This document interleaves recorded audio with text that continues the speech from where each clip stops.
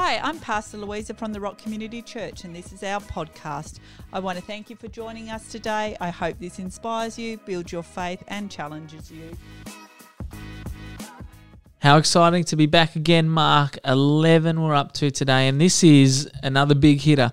It's when Jesus comes into Jerusalem, his triumphant entry into Jerusalem. What a way to title that. I mean, this guy is literally knowing that he's going into this town of Jerusalem to be handed over and ultimately killed, but he comes in triumphantly.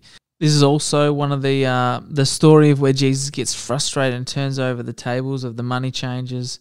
He argues with some of the chief priests and the elders. It's just, I suppose one of them chapters where we get to see the humanity of Jesus outworking in the world that he was in and how he navigated that.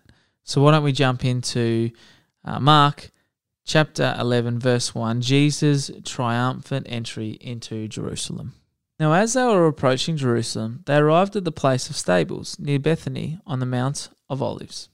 Jesus sent two of his disciples ahead and said to them, "As soon as you enter the village ahead, you will find a donkey, a colt, tethered there that has never been ridden. Untie it and bring it to me. And if anyone asks, 'Why are you taking it?' tell them, 'The master needs it and will send it back to you soon.'" So they went and found the colt outside in the street, tied to a gate. When they started to untie it, some people standing there said to them, "Why are you untying this colt?" They answered just as Jesus had told them, "The master needs it, and he will send it back to you soon." So the bystanders let them go.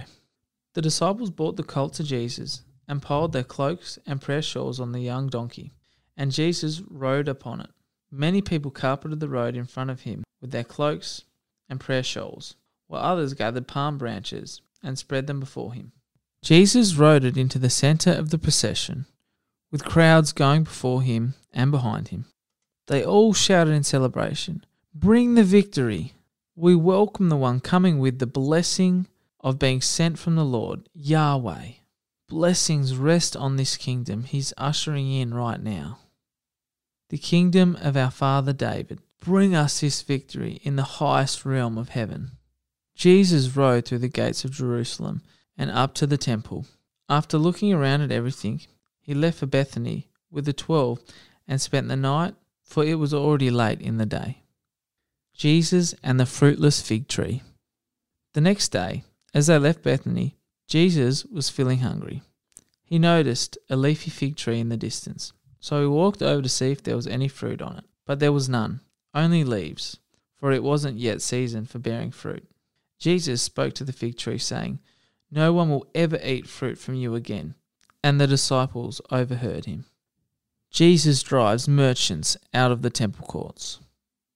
When they came into Jerusalem, Jesus went directly into the temple area and overturned all the tables and benches of the merchants who were doing business there.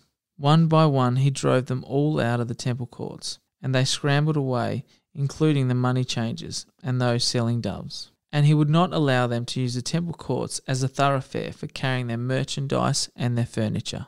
Then he began to teach the people, saying, "Does not the scripture say, 'My house will be a house of prayer for all the world to share'? But you have made it into a thieves' hangout." When the chief priests and religious scholars heard this, they began to hatch a plot as to how they could eliminate Jesus. But they feared him and his influence, because the entire crowd was carried away with astonishment by his teachings. So he and his disciples spent the night outside the city. Lessons of faith. In the morning they passed by the fig tree that Jesus spoke to, and it was completely withered from the roots up.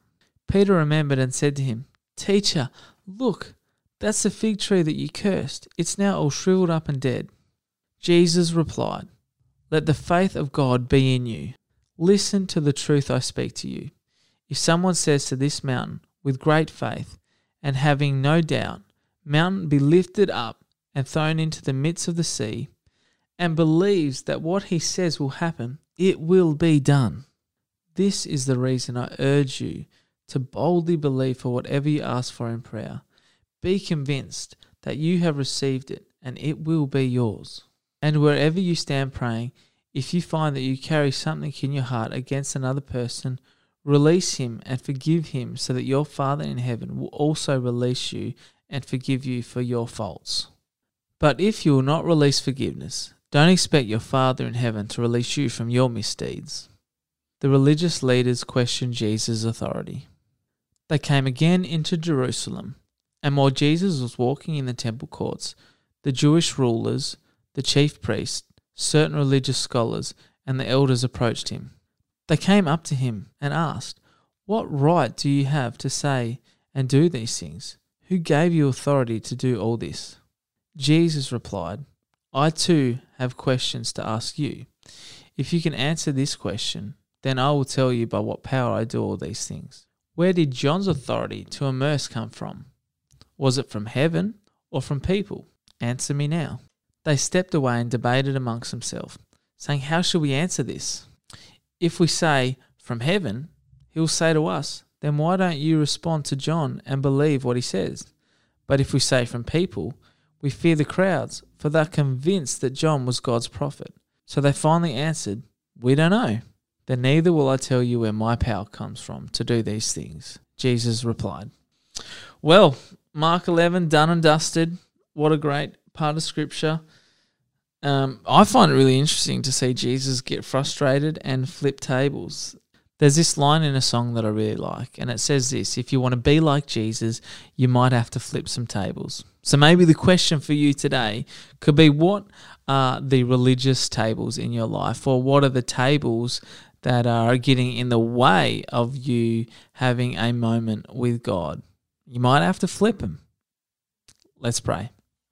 Jesus, we thank you that you love us and that you care for us and that you were so willing to enter Jerusalem, the place where you knew you were going to have to be killed. What a great, great sacrifice you made for us by taking on our sin so that we can be saved.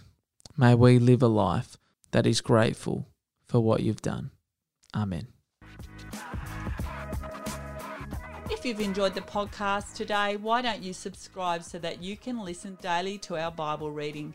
If you want to follow along with our full reading plan, jump on our website at www.therock.net.au/Bible.